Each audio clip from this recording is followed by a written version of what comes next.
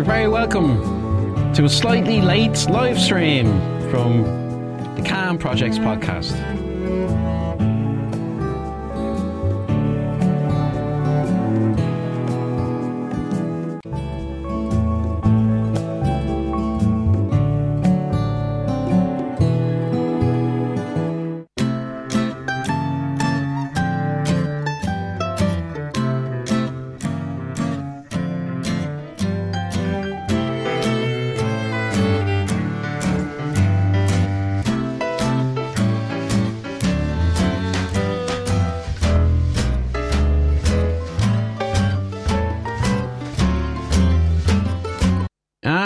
Hello, and you're all very welcome to the Calm Projects podcast, where we love to talk about culture, arts, nature, and wellness. And I'm your co-host and project coordinator, Shane McKay. And I'm the other co-host and project coordinator, Chris Sneed. And we love to talk about open, inclusive dialogue, and at the moment we're doing literature. Yeah, and we're live too. Hello, everybody. Happy Saturday. I hope everybody's keeping well. We've been a wee bit on a wee bit of downtime the last while, Chris. Yeah, we've been taking it a little bit easy, you know. Yeah, because we did a lot of guests with some really, really great guests in, and we've got lots more great guests coming up. And you can check it out at our free archives on Spreaker.com, the Calm Projects podcast on Spreaker.com. You got free archives over there. Or if you'd like to help support the show, you can become a patron for €1 a month plus VAT on Patreon, and you'll get access to ad-free content and early access stuff. And today is a great example of some of the stuff that you'll kind of get a sneak peek on sometimes. So we're doing a live reading today that goes out live, and it'll be edited down and all of that and enhanced better for our patrons, and it'll go up there for a while until we release it at a later date, segmented. So what you're going to get is an unpolished version. Yeah, live. It's going to be live. Yeah. You know, so I'm really looking forward to it. What have we got today, Chris? Well, we're going to be starting on Ulysses by James Joyce, which is it's kind of an iconic book for a number of reasons. But I'm just going to read a bit of the introduction here, yeah?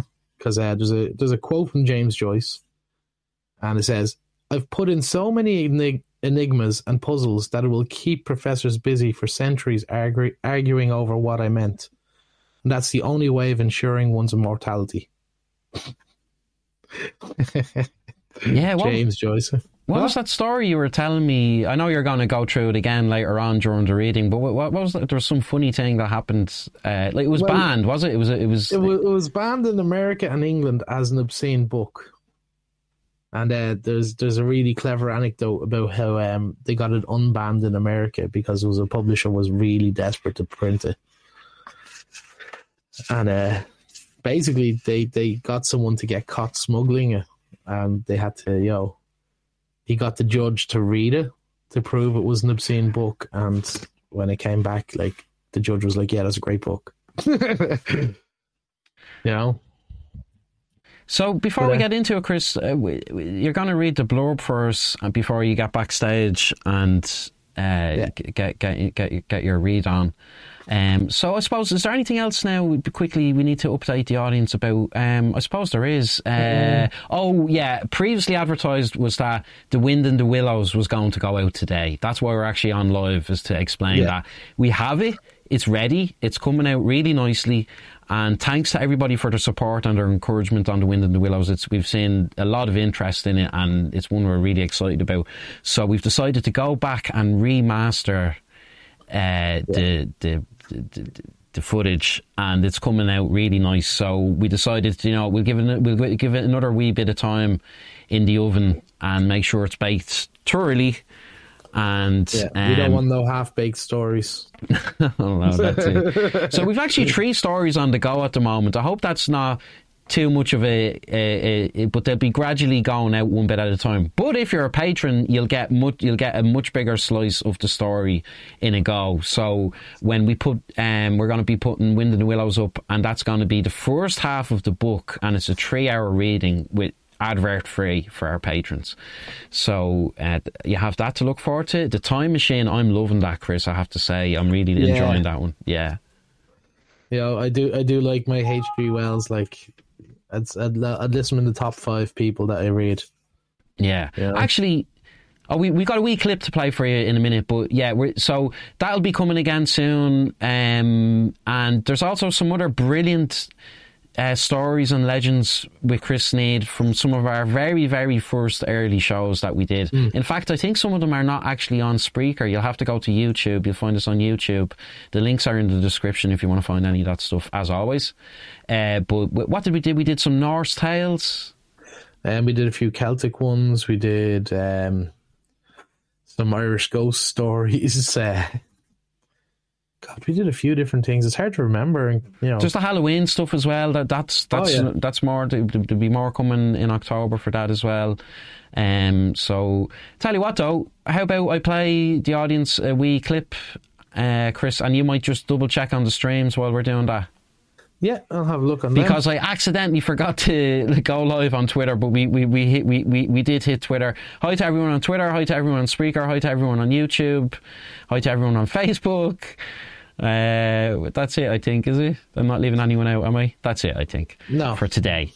We're going to be hitting Twitch soon as well. But we're kind of working that out. So I'm going to pull up this Wind in the Willows here, Chris. Yeah, and I'll check these things. Now, hopefully...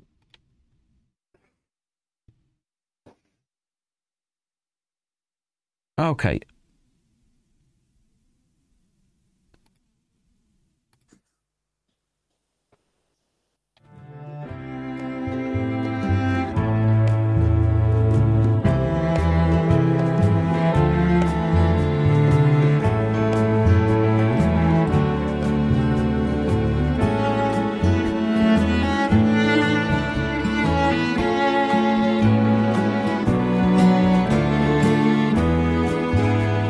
Hello and welcome back for the 6th part of Kenneth Grahame's The Wind in the Willows. So I'll just start off without much further ado. I'm frightfully hungry, and I've got any amount to say to Ratty here. Haven't seen him for an age. So the good-natured mole, having cut some slices of ham, set the hedgehogs to fry it, and returned to his own breakfast, while the otter and the rat, their heads together, eagerly talked river shop, which is long shop, and talk that is endlessly running on, like the babbling river itself. A plate of fried ham had just been cleared and sent back for more when the badger entered, yawning and rubbing his eyes, and greeted them all in his quiet, simple way, with kind inquiries for everyone. "It must be getting on for luncheon time," he remarked to the otter. "Better stop and have it with us. You must be hungry this cold morning." "Rather," replied the otter, winking at the mole. And there you go. That's the wee snippet. And let me make sure Chris is on. There we go. I am on. Yeah, they are on, and we're gonna go live with the reading soon, Chris. If you're ready. But are we gonna do the blurb before we take a wee break? I give you a bit of James Joyce's life because it's fairly interesting. Oh, great! Yeah. So James Joyce's Ulysses is a supreme literary work. It is a dominant text of modernism being radically experimental, difficult, challenging in its technological and linguistic virtuosity. This is pretty technical, this linguistic virtuosity. Yeah, we should mention that actually there's Latin and everything in this story. Yeah. I was listening to it earlier. It is astonishing and sometimes baffling, and it is also humorous, humane, and a moving novel.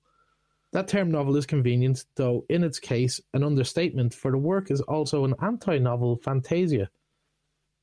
A compendium, an epic, the author called it, a kind of encyclopedia. And it can seem autogeneric, one of its kind. A squawking phoenix that could smash its way out of any labelled pigeonhole. You know, so like James Joyce was born in Rathgar in 1882. His father was from a rich family, I'm paraphrasing here, and attended Queen's College in Cork, but never graduated. He became a tax collector and then became unemployed and spent all the money and sold all the property. James Joyce had 10 brothers and sisters. And so, like, you know, essentially came from pretty poor backgrounds. What year was that published, Chris? Do you know it offhand? Is it written there? 1922 in Paris. Because the French let him get away with that. 1922. That day keeps showing up. Yeah, it does seem to, all right. Yeah. But yeah, because the French let him away with it. It couldn't be published in Ireland because it was... Hey, do you know what then? It must be the anniversary right about now, actually. Yeah. I mean, that's a nice coincidence. These coincidences keep happening around here. Has it been Bloomsday already? Or is that ahead of us? I'm not sure, to be honest. The calendar's so messy. Yeah. I haven't seen that and mentioned about it. Normally you'd see it on the TVs and, you know, they'd mention it on the radio and stuff. But, like, this year's Bloomsday should be pretty big then. You know? Yeah, definitely. Yeah, so it must, maybe it's probably, we would have heard if it was happening already. I think it's in May, actually. So we've another few minutes before we hit the bumpers, Chris. I'm trying to remember now. I just want to say a big thanks to all the guests that we had last month. We had some great guests, and they're going to be back as well, coming up soon. Some of the guests that we had. Actually, in fact, next month is all returning guests, guys. Okay, we got some happy campers coming on to talk some more culture with us, and big thanks to everybody, I suppose, for all of our support, and thanks to our patrons out there and our subscribers and everybody out there. We're almost at Cannes a year now. The countdown is on to the 1 year anniversary, which will be in July, I think. Is that right? Yeah. July, yeah. So we'll spend all our profits on a big blowout party. We might have 2.5 really expensive coffees. There'd be no cream in that, though. Oh yeah, I suppose we'll have to dip into the emergency fund for cream. Hey, speaking of jokes, Chris, have you got any good jokes for me today? Let me rephrase that. Have you got any jokes for me today? I don't know. You have me on the spot now. Give me a topic and I'll pick a joke. What's brown and sticky? A brown stick. Ah, you got me. But what's pink and fluffy? Pink fluff. Yes. What's dark and fluffy? Oh, I know, but I'm not going to spoil it. Pink fluff in the dark. Okay. I thought you were going to say something else. It's probably better I didn't speak, actually, now that I think about it, so never mind about that. Yeah. I'm just getting over a cough, by the way, guys, okay? I have not been well. I didn't have COVID, I don't think. None of the antigen tests came back with a result, but I'm 2 weeks getting over a cold. A really, really heavy cold, and it's stoned around. You can probably hear it on me now a little bit. I'm just about over. Luckily, it didn't get on my chest too much. But people are probably starting to say, this is clickbait. Where's James Joyce? Where's Ulysses? So I suppose we should start getting on with it, should we, Chris? Yeah, we probably should. Now, it is the Dublin Ulysses, not the one in the future in space. So, you know, anyone hoping for Ulysses 21, it's not happening.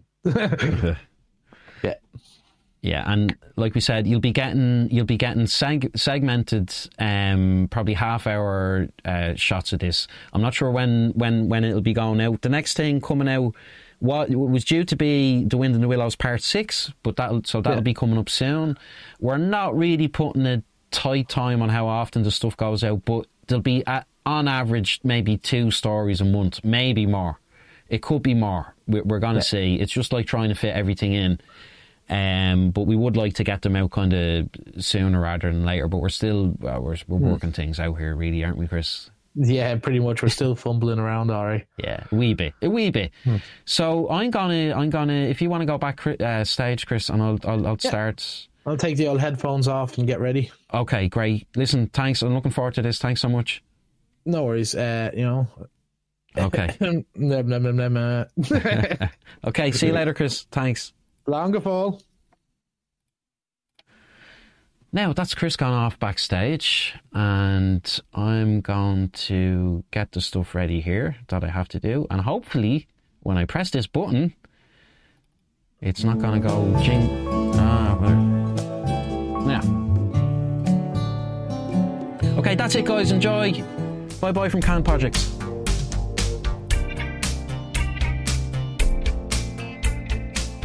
Here at Can, we like to focus on open and inclusive dialogue. For people who are interested in our previous shows, you can find our free archives at Spreaker.com, at the Can Projects podcast on Spreaker.com, or you can also find ad-free content on Patreon.com for as little as €1 a month plus VAT.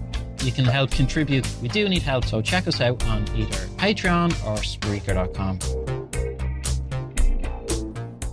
Enjoy all your favorite sports like never before at BetMGM. Sign up using code CHAMPION and your first wager is risk-free up to $1,000. Visit BetMGM.com for terms and conditions. 21 years of age or older to wager. Virginia only. New customer offer. All promotions are subject to qualification and eligibility requirements. Rewards issued as non-withdrawable free bets or site credit. Free bets expire 7 days from issuance. Please gamble responsibly. Gambling problem? Call 1-888-532-3500. DraftKings Sportsbook is coming to Kansas. All new customers will receive $100 in free bets. Plus, one lucky customer will win a $100,000 free bet. Download the DraftKings Sportsbook app and sign up with code SWING. Gambling problem? Getting help is your best bet. Call 800-522-4700. 21 and over. Physically present in Kansas. Eligibility restrictions apply. See terms at DraftKings.com/sportsbook. Subject to regulatory licensing requirements. One per customer. $100 issued as $4 $25 free bets. No purchase necessary for sweepstakes. Void where prohibited. Ends first day DraftKings is allowed to operate in Kansas. See terms at dkng.co/KS. Are you an artist or creator with a social conscience? Do you have an inspiring story or material to share that's helpful to people? Are you an expert on culture, arts, nature, or wellness? If this sounds like you or someone you know, we'd love to hear from you at Can Projects, where we advocate that active engagement in positive and creative outlets is beneficial to our health and environment. Our talk show Can Projects podcast reaches 20 plus online platforms and features insightful, inspiring, and expert guests. You can check out the show on our free archives on Spreaker.com and YouTube. We'd love to hear from you, so please feel very welcome to email us at canprojects.info@gmail.com. Help each other. Help us all.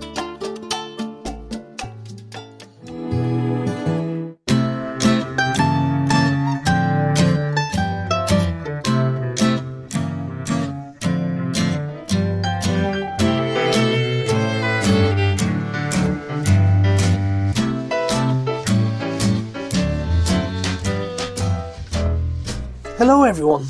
We're going to be starting with this live stream a brand new book. It's going to be Ulysses by James Joyce. Now, it was a very controversial book in its time. There may be one or two things in it that are not terribly suitable for younger viewers, but I doubt they'll be interested in this book. You know, there's an interesting story actually about it being banned in America, and there was a publisher in America really wanted to publish the book. So what he did was he hired someone to try and get caught smuggling a copy into America. So the plan was to get caught, but when the guy arrived in the port, security was just waving everyone through, and he literally had to go up and go like, "Check my bag. There's something in there that you don't want me having." So just adjust this camera. So yeah, so he got arrested for smuggling the book in because it was an obscene book, and the way they were defending him was, well, how can you say it's an obscene book if you haven't read it, Your Honor? So the judge had to read it and then declared that was a very good book and he really enjoyed it. So it got published in America because it was officially judged not to be an obscene book. So, Ulysses, James Joyce. James Joyce's astounding masterpiece, Ulysses, tells of the diverse events which befall Leopold Bloom and Stephen Dedalus in Dublin on 16th June 1904, during which Bloom's voluptuous wife Molly commits adultery.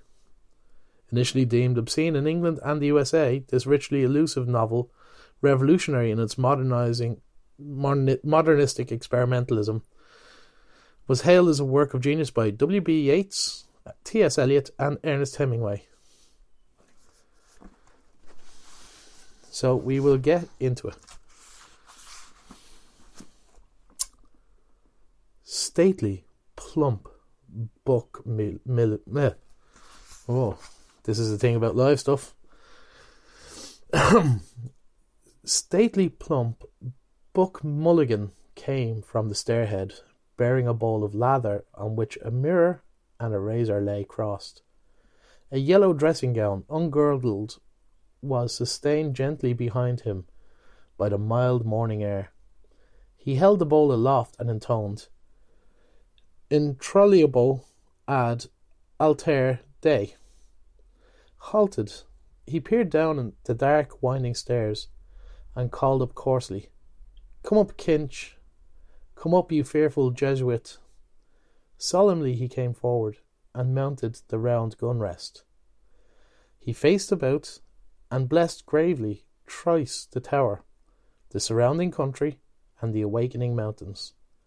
Then, catching sight of Stephen Dedalus, he bent towards him and made rapid crosses in the air, gurgling in his throat and shaking his head. Stephen Dedalus, displeased and sleepy, leaned his arms on the top of the staircase and looked coldly at the shaking, gurgling face that blessed him. Equine in its length, and at the light, untonsured hair, grained and hued like pale oak. Buck Mulligan peeped an instant under the mirror and then covered the bowl smartly. "Back to barracks," he said sternly. He added in a preacher's tone, "For this, O dearly beloved, is the genuine Christine body and soul, and blood and ounce. Slow music, please. Shut your eyes, gents. One moment. Let the trouble about those white corpuscles silence all." He peered sideways up and gave a long, low whistle of call, then paused a while in rapt attention, his even white teeth glistening here and there with gold points. "Christomos." Two strong, shrill whistles answered through the calm. "Thanks, old chap," he cried briskly. "That'll do nicely. Switch off the current, will you?" He skipped off the gun rest and looked gravely at his watcher, gathering about his legs the loose folds of his gown. The plump, shadowed face and sullen oval jowl recalled a prelate, patron of the arts in the Middle Ages. A pleasant smile broke quietly over his lips. "The mockery of it," he said gaily. "Your absurd name, an ancient Greek."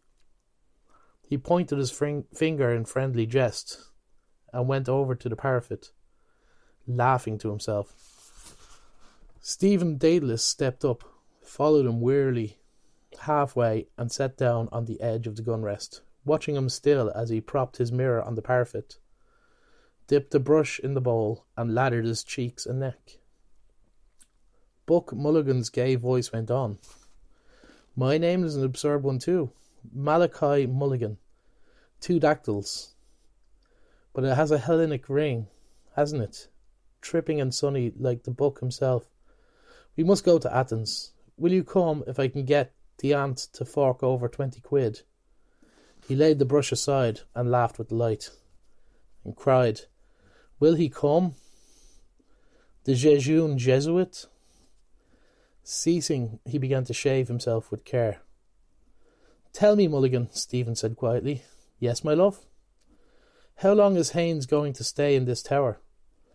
Buck Mulligan showed a shaven cheek over his right shoulder. "God, isn't he dreadful?" he said frankly. a ponderous Saxon. He thinks you're not a gentleman.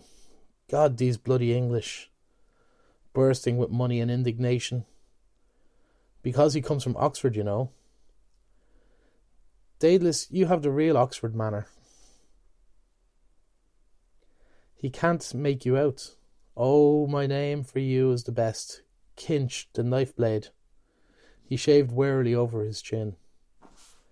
He was raving all night about a Black Panther, Stephen said. Where is his gun case?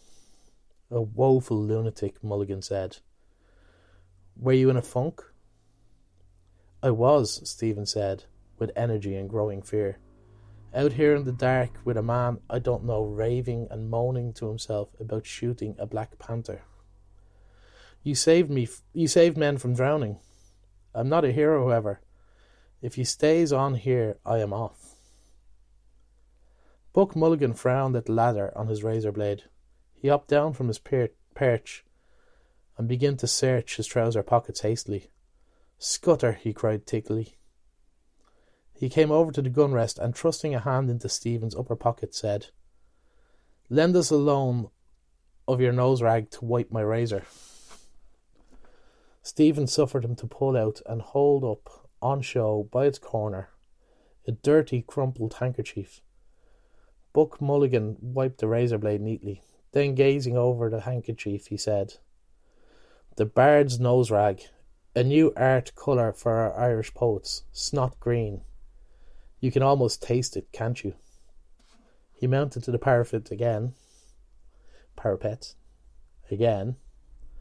and gazed out over Dublin Bay, his fair oak-pale hair stirring slightly.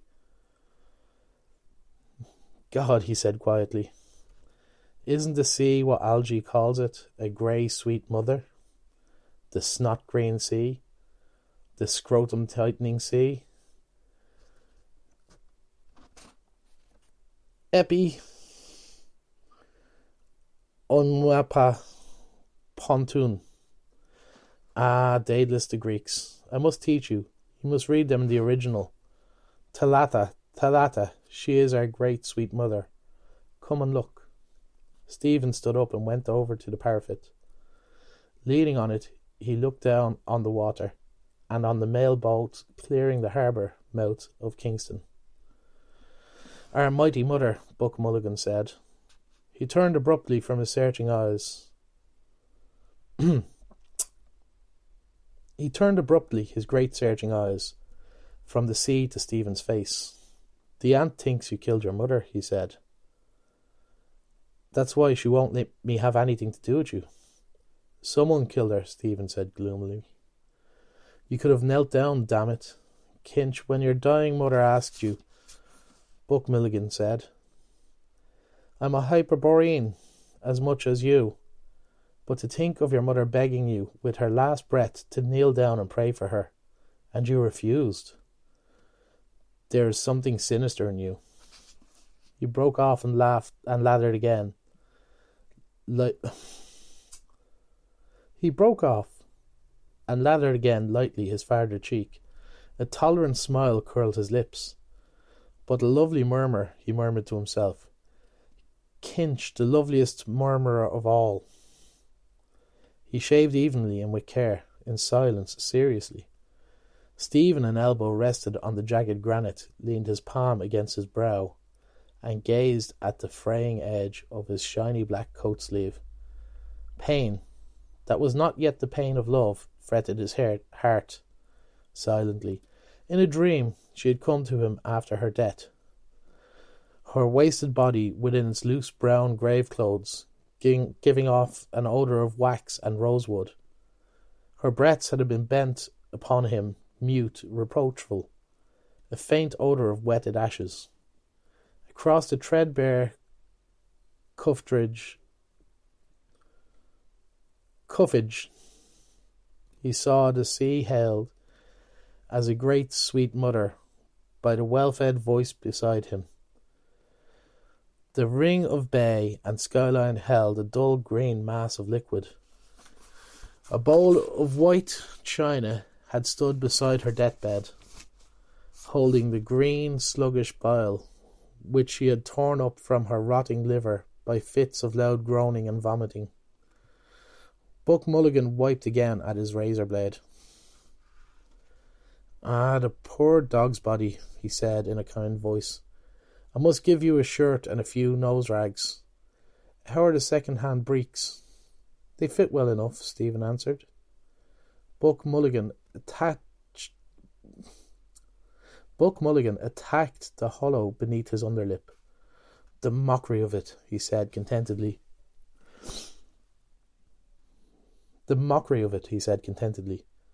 "Second leg they should be. God knows what poxy bowsy left them off. I have a lovely pair with a hair stripe grey. You look spiffing in them. I'm not joking, Kinch. You look damn well dressed when you're dressed." "Thanks," Stephen said.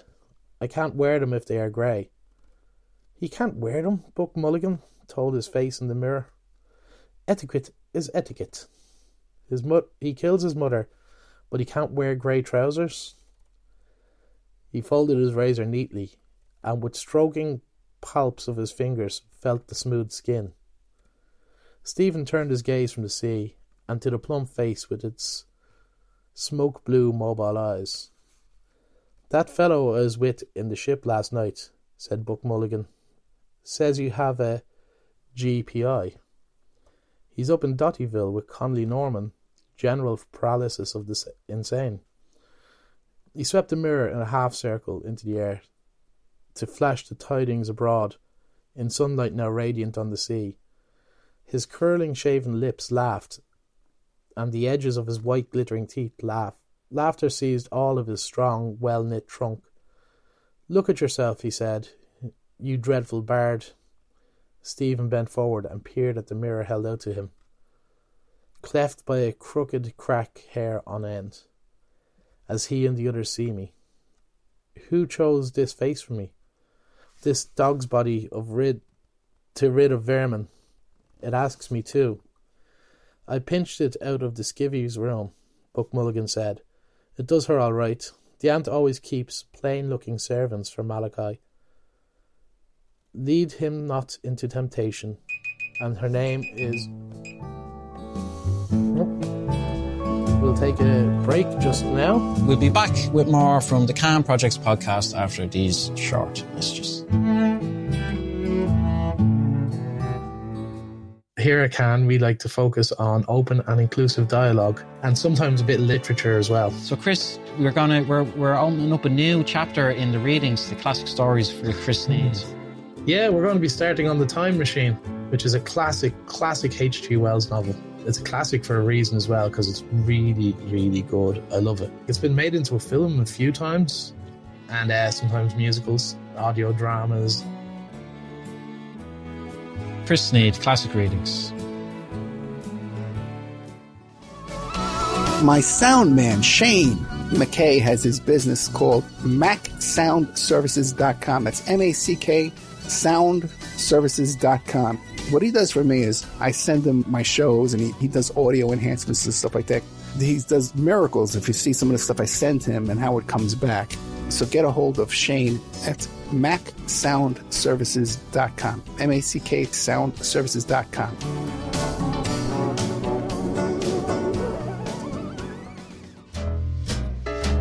You're all very welcome back to the Calm Projects podcast.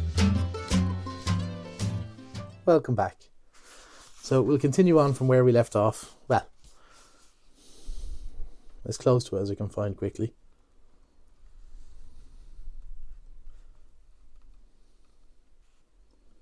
Who chose this face for me? This dog's body to rid of vermin. It asks me too. I pinched it out of the skivvy's room, Buck Mulligan said. It does her all right. The aunt keeps plain-looking servants for Malachi. Lead him not into temptation. And her name is Ursula. Laughing again, he brought the mirror away from Stephen's peering eyes. The rage of Caliban at not seeing his face in the mirror, he said. If Wilde were only alive to see you. Drawing back and pointing, Stephen said with bitterness, Is it a symbol of Irish art? the cracked looking glass of a servant? Buck Mulligan suddenly linked his arm in Stephen's and walked with him round the tower. His razor and mirror clacking in the pocket where he had thrust his razor and mirror clacking in the pocket where he had thrust them. "It's not fair to tease you like that, Kinch, is it?" he said kindly. "God knows you have more spirit than any of them." Parried again, "He fears the lancet of my art as I fear that of his, the cold steel pen. Cracked looking glass of a servant. Tell that to the Oxy chap downstairs, and touch him for a guinea. He's stinking with money and thinks you're not a gentleman. His old fellow made his tin by selling jalap to Zulus or some bloody swindle or other. God, Kinch, if you and I could only work together, we might do something for the island. Hellenise it. Cranley's arm, his arm. And to think of you having to beg from these swine. I'm the only one who knows what you are. Why don't you trust me more? What have you up your nose against me? Is it Haines? If he makes any noise here, I'll bring down Seymour, and we'll have him a ragging horse.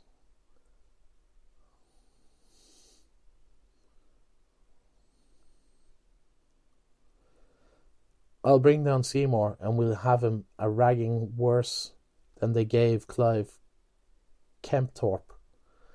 Young shouts of moneyed voices in Clive Kempthorpe's rooms. Pale-faced, they hold their ribs with laughter, one clasping another. "Oh, I shall expire. Bring the news to her gently, Aubrey. I shall die." With slit ribbons of his shirt whipping the air, he hops and hobbles round the table, with trousers down at heels, chased by aids of Magdalen, with the tailor's shears, a sacred calf's face gilded with marmalade. "I don't want to be debagged. Don't you play the giddy ox with me." Shouts from the open window, startling evening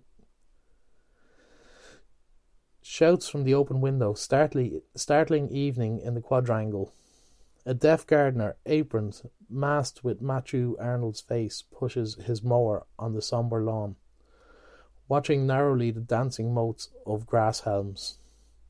"To ourselves, new paganism, Omphalos."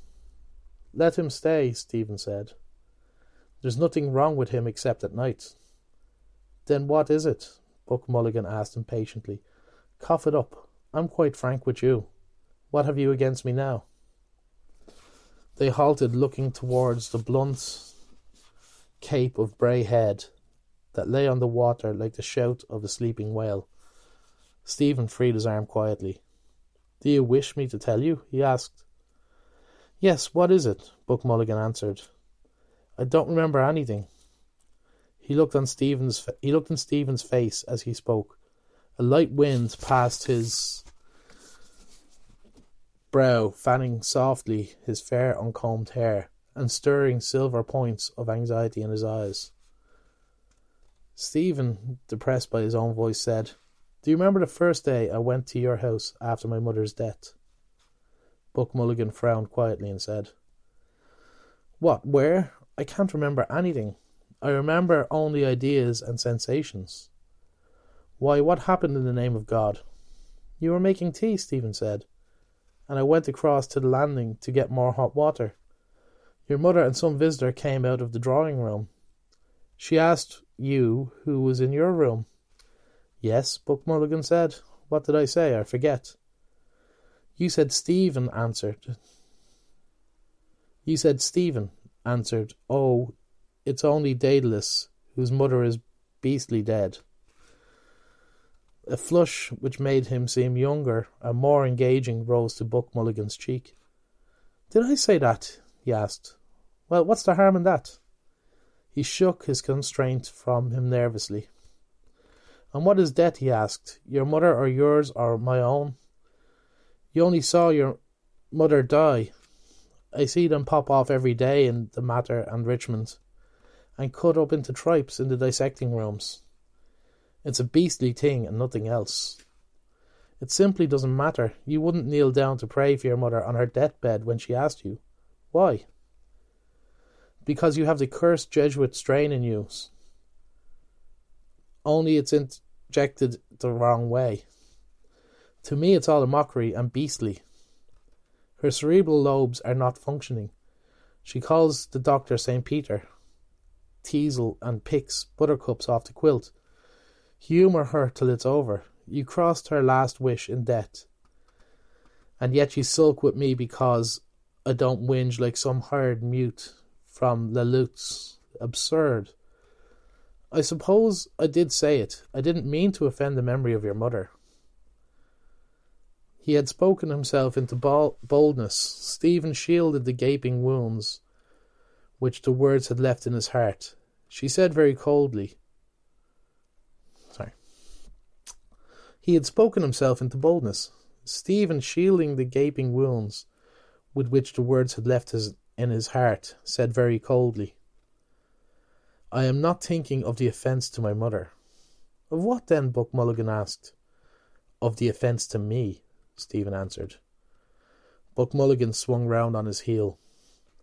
Oh, the impossible person, he exclaimed. He walked off quickly round the parapet. Stephen stood at his post, gazing over the calm sea towards the headland. Sea and headland now grew dim. Pulses were beating in his eyes, veiling their sight, and he felt a fever on his cheeks. A voice within the tower called loudly, Are you up there, Mulligan? I'm coming, Buck Mulligan answered. He turned towards Stephen and said, Look at the sea. What does it care about offences? Chuck Leola, Kinch, and come on down. The Sassenach wants his morning rashers. His head halted again for a moment at the top of the staircases, level with the roof. Don't mope over it all day, he said. I'm inconsequent. Give up the moody brooding. His head vanished, but the drone of his descending voice boomed out of the staircase. And no more turn aside and brood upon love's bitter misery, for Fergus rules the brazen cars. Wood shadows floated silently by through the morning peace, from the stairhead seaward where he gazed. Inshore and further out the mirror of water whitened, spurned by light-shod hurrying feet. White breast of the dim sea, the twinning stresses 2 by 2, a hand plucking the harp string, merging their twinning chords. Or merging their twining chords. Wave-white wedded words shimmered on the dim tide. A cloud began to cover the sun slowly, shadowing the bay in deeper green. It lay behind him, a bowl of bitter waters. Fergus's song, I sang it, alone in the house, holding down the long dark chords. Her door was open. She wanted to hear my music. Silent with awe and pity, I went to her bedside. She was crying in her wretched bed, for those words, Stephen. Love's bitter misery. Where now? Her secrets, old feather fans, tasselled dance cards, powdered with musk, a gaud of amber beads in her locked drawer. A birdcage hung in the sunny window of her house when she was a girl. She heard old Royce sing in the pantomime of Turco. She heard old Royce sing in the pantomime of Turco the Terrible, and laughed when others sang, which he sang. I am the boy that can enjoy invisibility. Phantasmal mirth folded away, musk perfumed. And no more turn aside and brood. Folded away in the memory of nature with her toys. Memories beset his brooding brain. Her glass of water from the kitchen tap when she had approached the sacrament. A cored apple filled with brown sugar, roasting for her at the hob on a dark autumn evening. Her shapely fingernails reddened by the blood of squashed lice from the children's shirts. Her shapely fingernails reddened by the blood of squashed lice from the children's shirts. In a dream, silently, she had come to him, her wasted body within its loose grave clothes giving off an odour of wax and rosewood. Her breath bent over him with mute secret words, a faint odour of wetted ashes. Her glazing eyes staring out of death to shake and bend my soul. On me alone. The ghost candle to light her agony. Ghostly light on the tortured face. Her hoarse loud breath rattling in horror, while all prayed on their knees.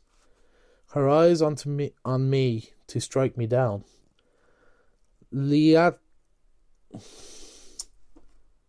Sorry, pronunciations. Liliata rotalium te confersorium turma circumdet eublatarium te virginium chorus excipiat. Ghoul, chewer of corpses. No, mother, let me be and let me live. Kinch ahoy! Buck Mulligan's voice sang from within the tower. It came near up the staircase, calling again. Stephen, still trembling at his soul's cry, heard warm running sunlight, and in the air behind him friendly words. Daedalus, come down like a good mosey. Breakfast is ready. Haynes is apologising for waking us last night. It's all right. I'm coming, Stephen said, turning. Do for Jesus' sake, Buck Mulligan said. For my sake and for all our sakes. His head disappeared and reappeared. I told him your symbol of Irish art. He says it's very clever. Touch them for £1, will you? A guinea, I mean. I get paid this morning, Stephen said. The school kip, Buck Mulligan said. How much for £4? Lend us one. If you want it, Stephen said. 4 shining sovereigns, Buck Mulligan cried with delight. We'll have a glorious drunk to astonish the druids. 4 shining sovereigns, Buck Mulligan cried with delight. We'll have a glorious drunk to astonish the druids. 4 omnipotent sovereigns. He flung up his hands and tramped down the stone stairs, singing out of tune with a Cockney accent. Oh, won't we have a merry time, drinking whiskey, beer and wine? On Coronation Day. Oh, won't we have a merry time on Coronation Day? Warm sunshine merrying over the sea, the nickel shaving bowl shone, forgotten on the parapet. Why should I bring it down, or leave it there all day, forgotten friendship? He went over to it, held it in his hands a while, feeling its coolness, smelling the clammy slaver of the lather on which the brush was stuck. So I carried the boat of incense, then at Clongowns. I am another now, and yet the same, a servant too, a servant of a servant. In the gloomy, domed living room of the tower, Buck Mulligan groaned. Sorry. On the plus side, I'm not shouting out expletives. In the gloomy, domed living room of the tower, Buck Mulligan's gowned form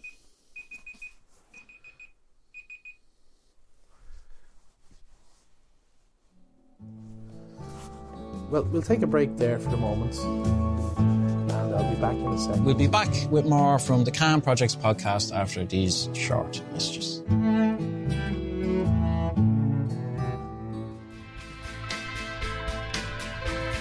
Are you an artist or a creator with a social conscience?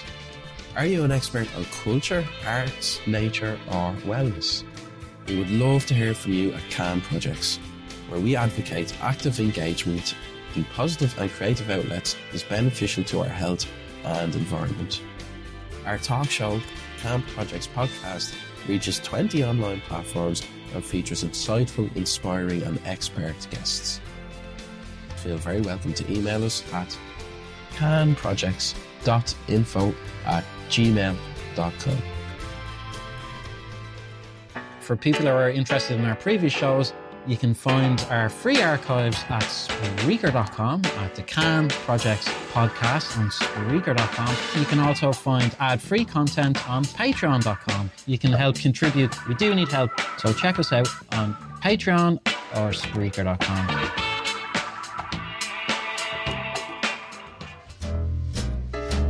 You're all very welcome back to the Can Projects podcast. Now, welcome back. Where was I?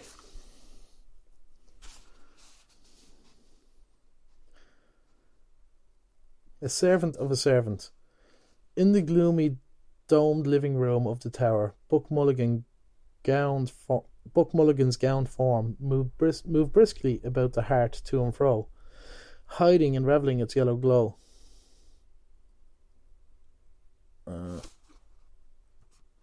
Chris, get with it. In the gloomy, domed living room of the tower, Buck Mulligan's gowned form moved briskly about the hearth to and fro, hiding and revealing its yellow glow. 2 shafts of soft daylight fell across the flagged floor from the high barbitions, and at the meeting of their rays a cloud of coal smoke and fumes of fried grease floated, turning. "We'll be choked," Buck Mulligan said. "Haynes, open the door, will you?" Stephen laid the shaving bowl on the locker. A tall figure rose from the hammock where it had been sitting, went to the doorway and pulled open the inner doors. "Have you the key?" a voice asked. "Daedalus has it," Buck Mulligan said. "Janie Mac, I'm choked," he howled, without looking up from the fire. "Kinch, it's in the lock," Stephen said, coming forward. The key scraped round harshly twice, and when the door had been set ajar, welcome light and bright air entered.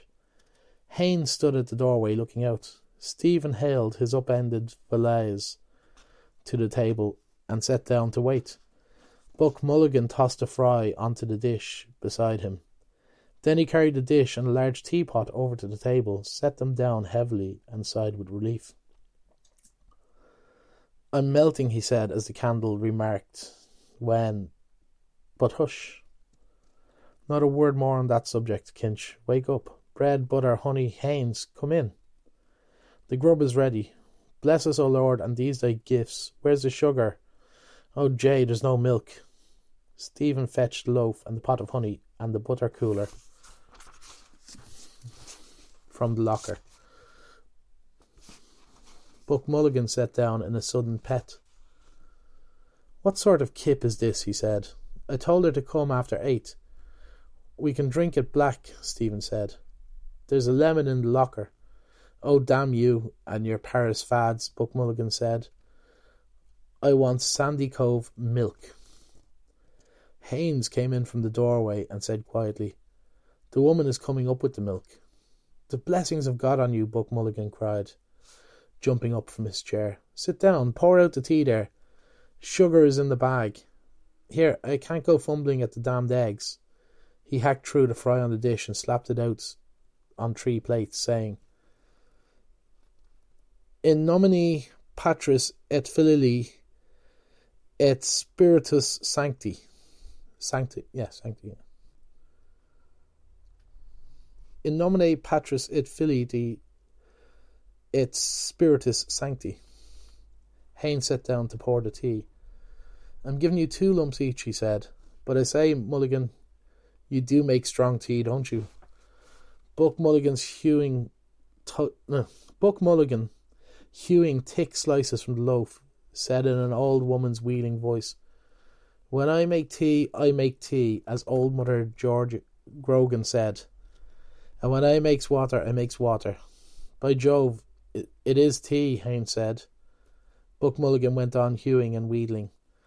"So I do, Miss Cahill," says she. "Behold, my ma," says Miss Cahill.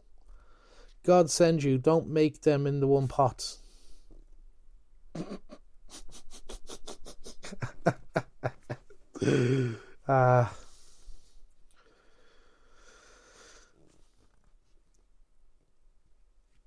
God send you, don't make them in the one pot. He lunged towards his messmates in turn, a thick slice of bread impaled on his knife. That's folks, he said very earnestly, for your book, Haynes. 5 lines of text and 10 pages of notes about the folk and the fish gods of Dundrum, printed by the Weird Sisters in the year of the big wind. He turned to Stephen and asked it in a fine puzzled voice, lifting his brows. Can you recall, brother, is Mother Grogan's tea and water pot spoken of in the Mabinogion? Or is it in the Upanishads? I doubt it, said Stephen gravely. Do you know, Buck Mulligan said in the same tone. Your reasons, pray. I fancy, Stephen said as he ate. It did not exist in or out of the Mabinogion. Mother Grogan was one imagines, a kinswoman of Marianne. Buck Mulligan's face smiled with light. Charming, he said in a final sweety voice, showing his white teeth and blinking his eyes pleasantly. Do you think she was? Quite charming. Then suddenly overclouding all his features, he growled in a hoarse and rasping voice as he hewed another slice of bread vigorously from the loaf. For old Marianne, she doesn't care a damn, but hissing up her petticoats. He crammed his mouth with fry and munched and droned. The doorway was darkened by an entering form. The milk, sir. Come in, ma'am, Mulligan said. Kinch, get the jug. An old woman came forward and stood by Stephen's elbow. That's a lovely morning, sir, she said. Glory be to God. To whom? Mulligan said, glancing at her. Ah, to be sure. Stephen reached back and took the milk jug from the locker. The islanders, Mulligan said. Haynes casually.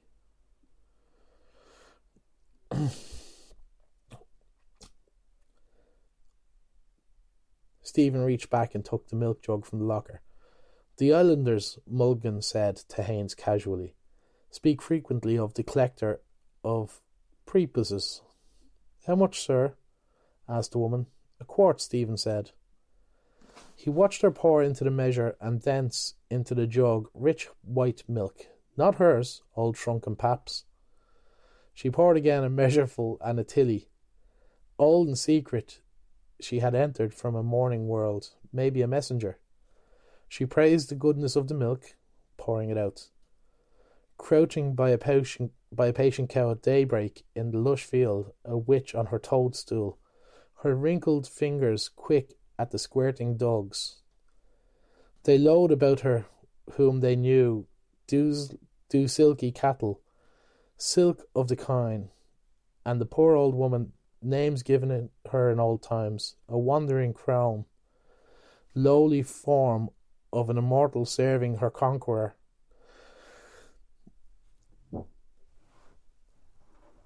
A wandering crone, lowly form of an immortal serving her conqueror and her gay betrayer, their common cook queen, a messenger from the secret morning, to serve or to upbraid, whether he could not tell, but scorned to beg her favour. It is indeed, ma'am, Buck Mulligan said, pouring milk into their cups. Taste it, sir, she said. He drank at her bidding. If only we could live on good food like that, he said to her somewhat loudly, we wouldn't have the country full of rotten teeth and rotting guts. Living in a bog swamp, eating cheap food, and the streets paved with dust, horse dung, and consumptive spits. Are you a medical student, sir? Said the old woman. I am, ma'am, Buck Mulligan answered. Stephen listened in scornful silence.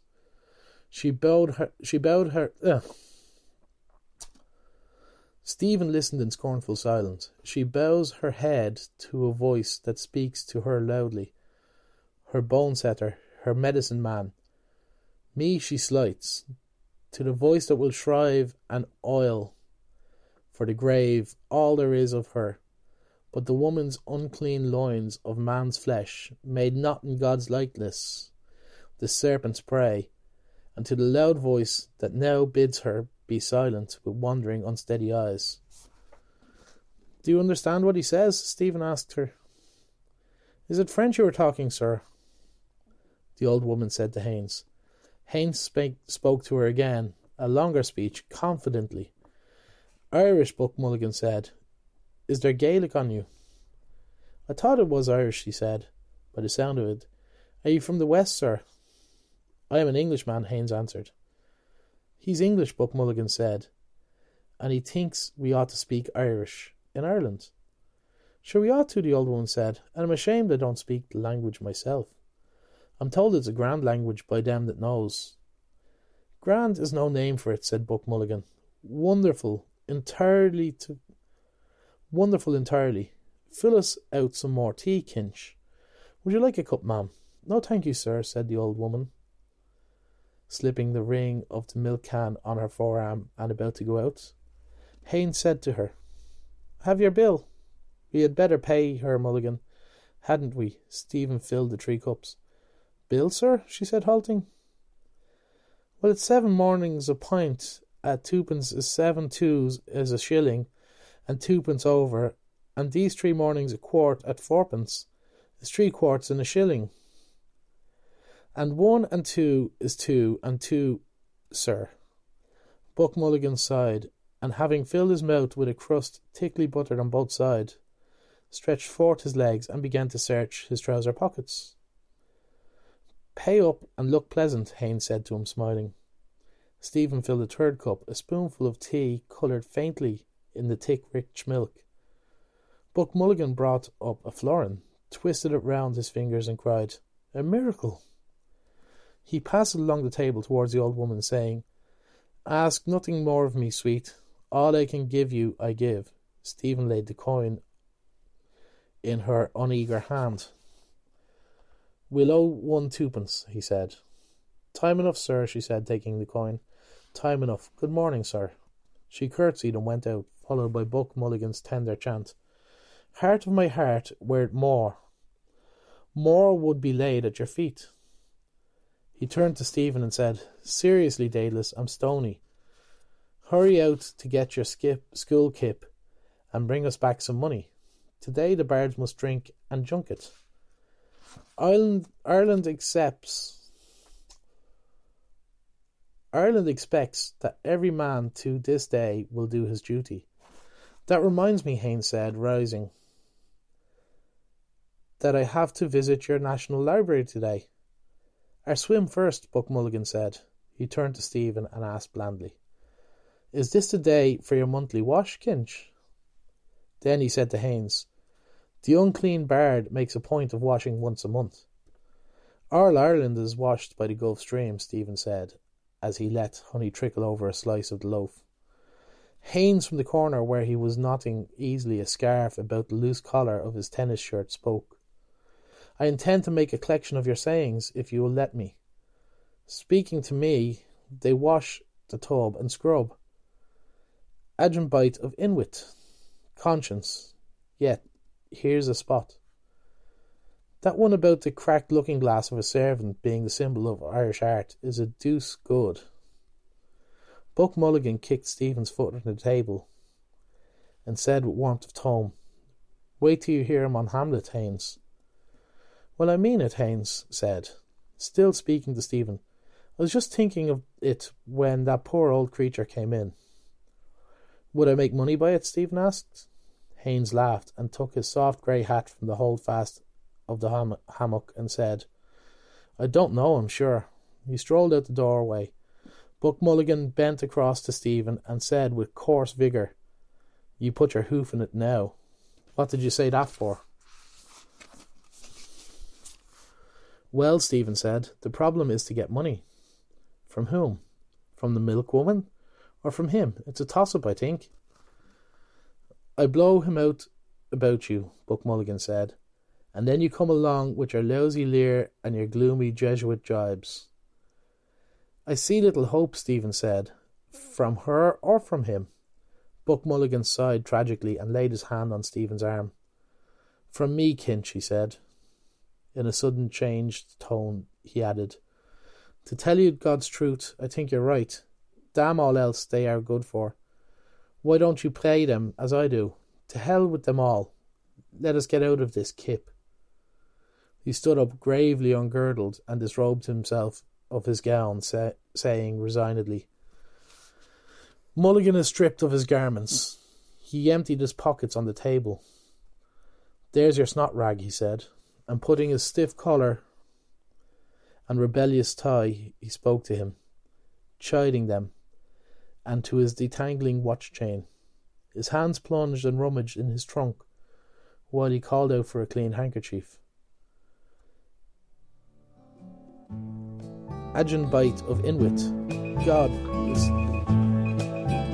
We'll be back with more from the Calm Projects podcast after these short messages. Here at Can, we like to focus on open and inclusive dialogue, and sometimes a bit of literature as well. So, Chris, we're opening up a new chapter in the readings, the classic stories for Chris Sneed. Yeah, we're going to be starting on The Time Machine, which is a classic H.G. Wells novel. It's a classic for a reason as well, because it's really, really good. I love it. It's been made into a film a few times, and sometimes musicals, audio dramas. Chris Sneed, classic readings. My sound man, Shane McKay, has his business called MacSoundServices.com. That's MACK soundservices.com. What he does for me is I send him my shows, and he does audio enhancements and stuff like that. He does miracles if you see some of the stuff I send him and how it comes back. So get a hold of Shane at MacSoundServices.com. MACK soundservices.com.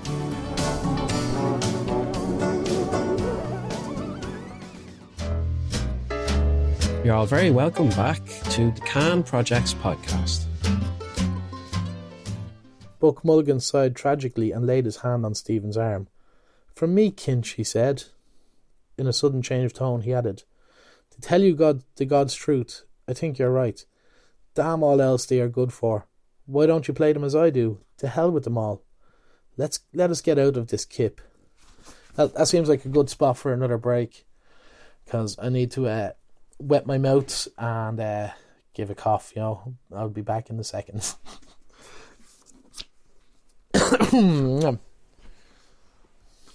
Chris, we already had the ads. You're going to have... I hope that's water you're drinking, is it? Yeah.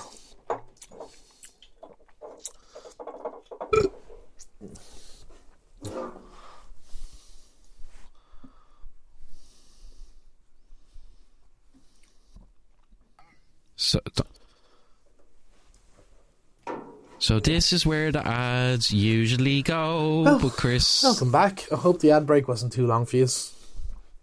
No. Where was I? As they used to do in the 80s cartoons, I'm going to jump back a line or so that we, I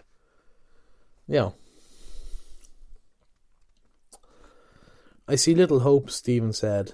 From her or from him? Buck Mulligan sighed tragically and laid his hands on Stephen's arm. "From me, Kinch," he said. In a suddenly changed tone, he added, "To tell you God's truth, I think you're right. Damn all else they are good for. Why don't you play them as I do? To hell with them all. Let us get out of this kip." He stood up, gravely ungirdled and disrobed himself of gowns, saying resignedly, "Mulligan is stripped of his garments." Mulligan is stripped of his garments. He emptied his pockets onto the table.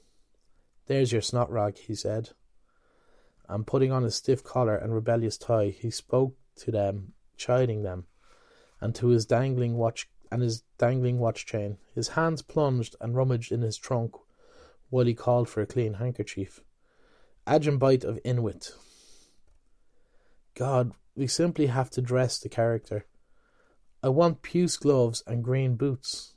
Contradiction. Do I contradict myself? Very well then, I contradict myself.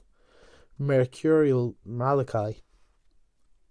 A limp black missile flew out of his talking hands. "And there's your Latin Quarter hat," he said. Stephen picked it up and put it on. Haynes called to them from the doorway.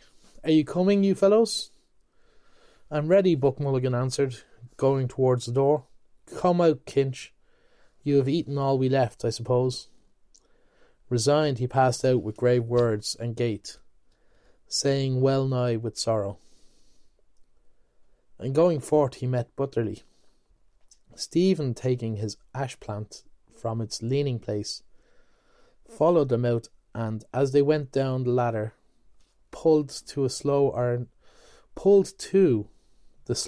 door and locked it. He put the huge key in his inner pocket. At the foot of the ladder, Buck Mulligan asked, "Did you bring the key?" "I have it," Stephen said, preceding them. He walked on. Behind him he heard Buck Mulligan club with his heavy bat towel the leader shoots of fern and grass. "Down, sir, how dare you?" Haines asked. "Do you pay rent for this tower?" 12 quid, Buck Mulligan said. "To the Secretary of State for War," Stephen added over his shoulder. They halted while Haines surveyed the tower, and said at last, "Rather bleak in winter time, I should say. Martello, you call it?" "Billy Pitt had them built," Buck Mulligan said, "when the French were on the sea. But ours is the Billy Pitt had them built," Buck Mulligan said, "when the French were on the sea. But ours is the Amphalos." "What is your idea of Hamlet?" Haines asked Stephen. No, Buck Mulligan shouted in pain. "I'm not equal to Thomas Aquinas and the 55 reasons he has made to prop it up. Wait till I have a few pints of me first." He turned to Stephen, saying, as he pulled down neatly the peaks of his primrose waistcoat, "You couldn't manage it under 3 pints, Kinch, could you?"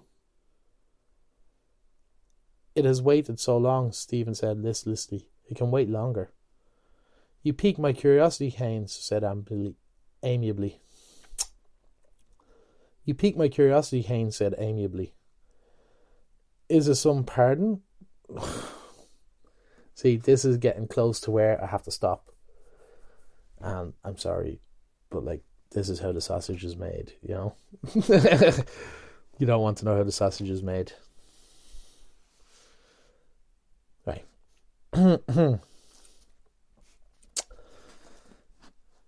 "It has waited so long," Stephen said listlessly. "It can wait longer."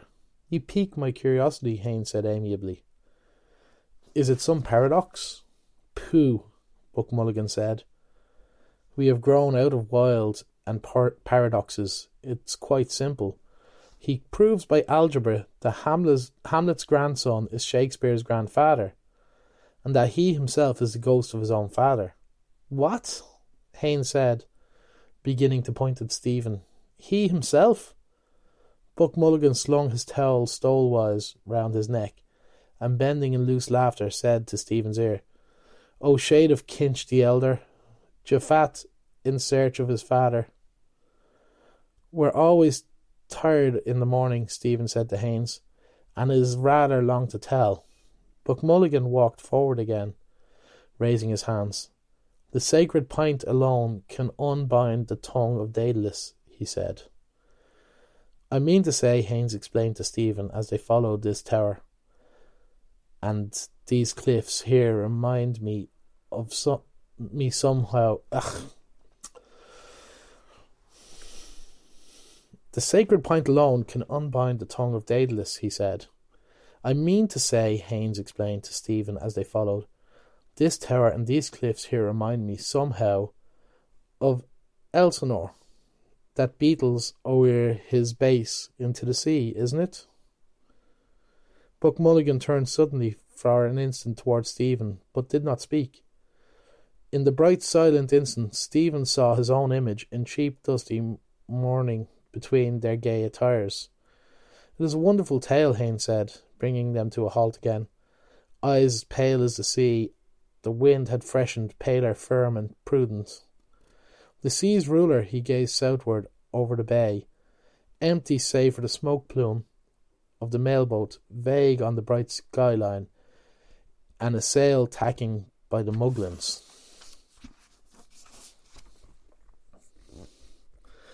"I read a theological interpretation of it somewhere," he said, bemused. "The father and the son idea, the son striving to be atoned with the father." Buck Mulligan at once put on a blithe, broadly smiling face. He looked at them, his well-shaped mouth open happily, his eyes from which he had suddenly withdrawn all shrewd sense, blinking with mad gaiety. He moved the doll's head to and fro, the brims of his Panama hat quivering, and began to chant in a quiet, happy, foolish voice. "I'm the queerest young fellow that you ever heard. My mother's a Jew, my father's a bird. With Joseph the joiner I cannot agree, so here's to disciples and cavalry." He held up a forefinger of warning. "If anyone thinks that I am't divine, he'll get no free drinks when I'm making the wine. But have to drink water and wish it were plain, then I make..." Right, I'm going to jump back to the beginning of that one. "If anyone thinks that I am't divine, he'll get no free drinks when I'm making the wine, but have to drink water and wish it were plain, that I make when the wine becomes water again."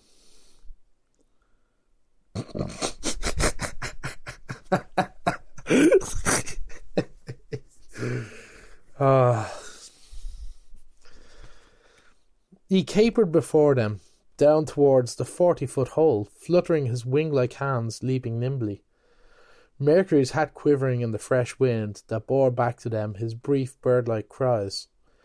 Haines, who had been laughing guardedly, walked on beside Stephen and said, "We oughtn't to laugh, I suppose. He's rather blasphemous.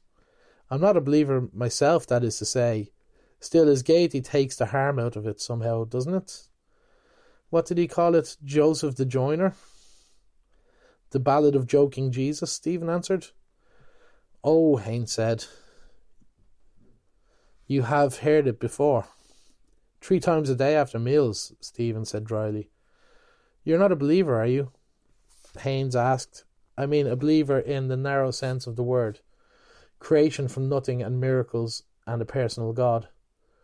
"There's only one sense of the word, it seems to me," Stephen said. Haines stopped to take out a smooth silver case, in which twinkled a green stone. He sprang it open with his thumb and offered it. "Thank you," Stephen said, taking a cigarette. Haines helped himself and snapped the case to. He put it back in his side pocket and took from his waistcoat a nickel tinderbox, sprang it open too, and having lit his cigarette, held the flaming spunk toward...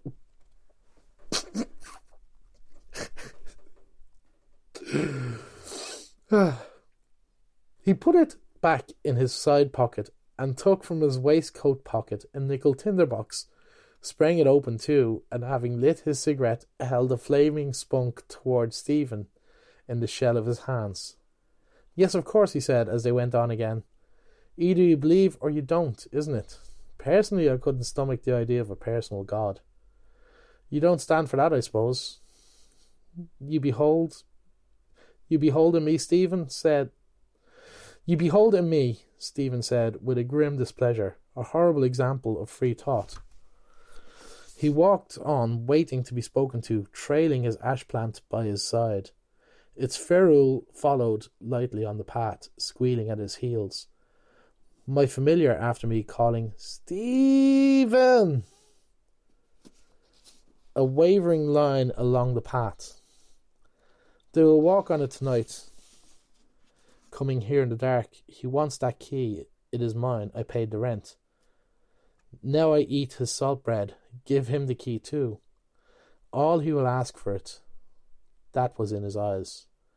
"After all," Haines began. Stephen turned and saw that the cold glaze... Stephen turned...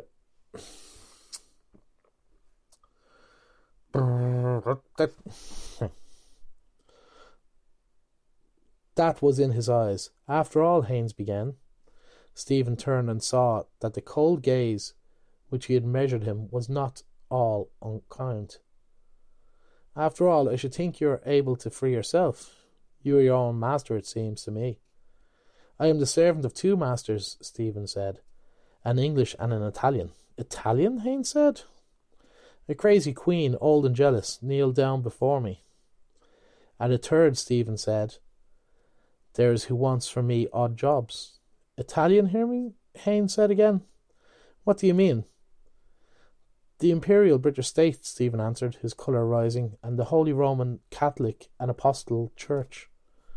Haynes detached from his underlip some fibres of tobacco before he spoke. I can quite understand that, he said calmly. An Irishman must think like that, I dare say. We feel in England that we have treated you rather unfairly. It seems history is to blame. The proud potent titles change up. It seems history is to blame. The proud potent titles clanged over Stephen's memory, the triumph of their brazen bells. Et unam sanctum Catholicum et Aspultitian Ecclesian. The slow growth and change of rite and dogma like his own rare thoughts, a chemistry of stars, symbol of the apostles in the Mass for the Pope, Marcellus, the voice blended, singing alone, loud in affirmation, and behind their chant, the vigilant angel of the church, militant, disarmed, and menacing her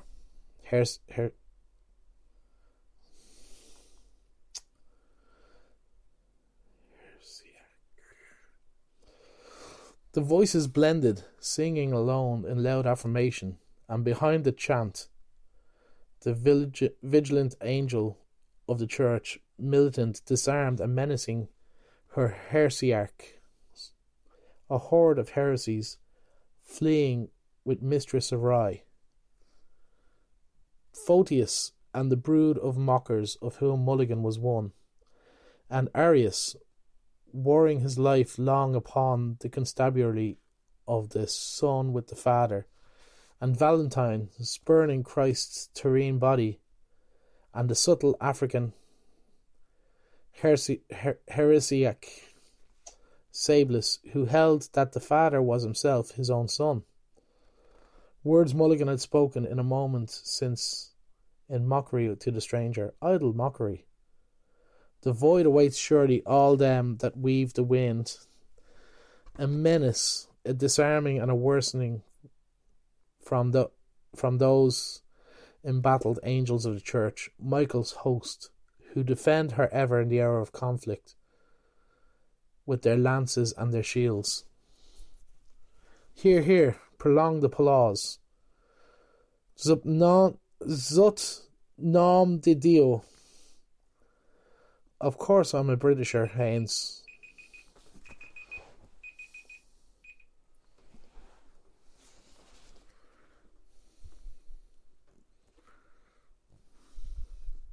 The void awaits surely all them that weave the wind. A menace, a disarming and worsening from those embattled angels of the church, Michael's host, who defend her ever in the hour of conflict with their lances and their shields. Hear, hear, prolonged applause. Zut nom de Dieu. Of course I'm a Britisher, Haynes' voice said, and I feel as one. I don't want to see my country fall into the hands of Germans, Jews either. That's our national problem, I'm afraid, just now. Two men stood at the verge of a cliff, watching businessman, boatman. Well, I think I best leave it there at that. Whew.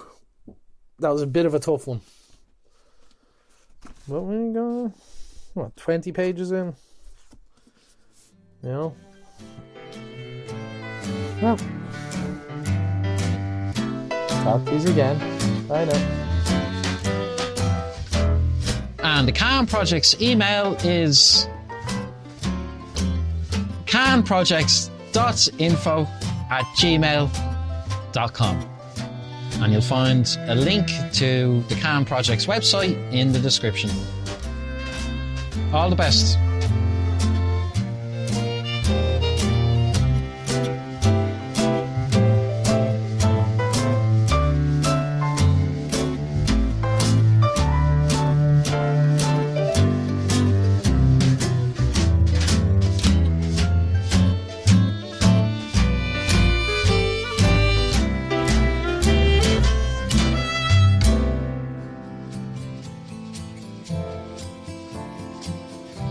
Projects Culture, Arts, Nature and Wellness is an outreach project advocating that active engagement in positive and creative outlets is beneficial to our health and our environment. If you'd like to contact Can Projects, you can email us at canprojects.info@gmail.com, and the link to our website is in the description.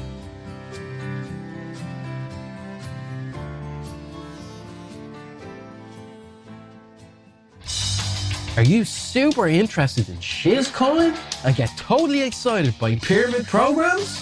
Do you feel ready to give your money to a faceless stranger on a pinky promise of endless returns? Then this is not the podcast for you.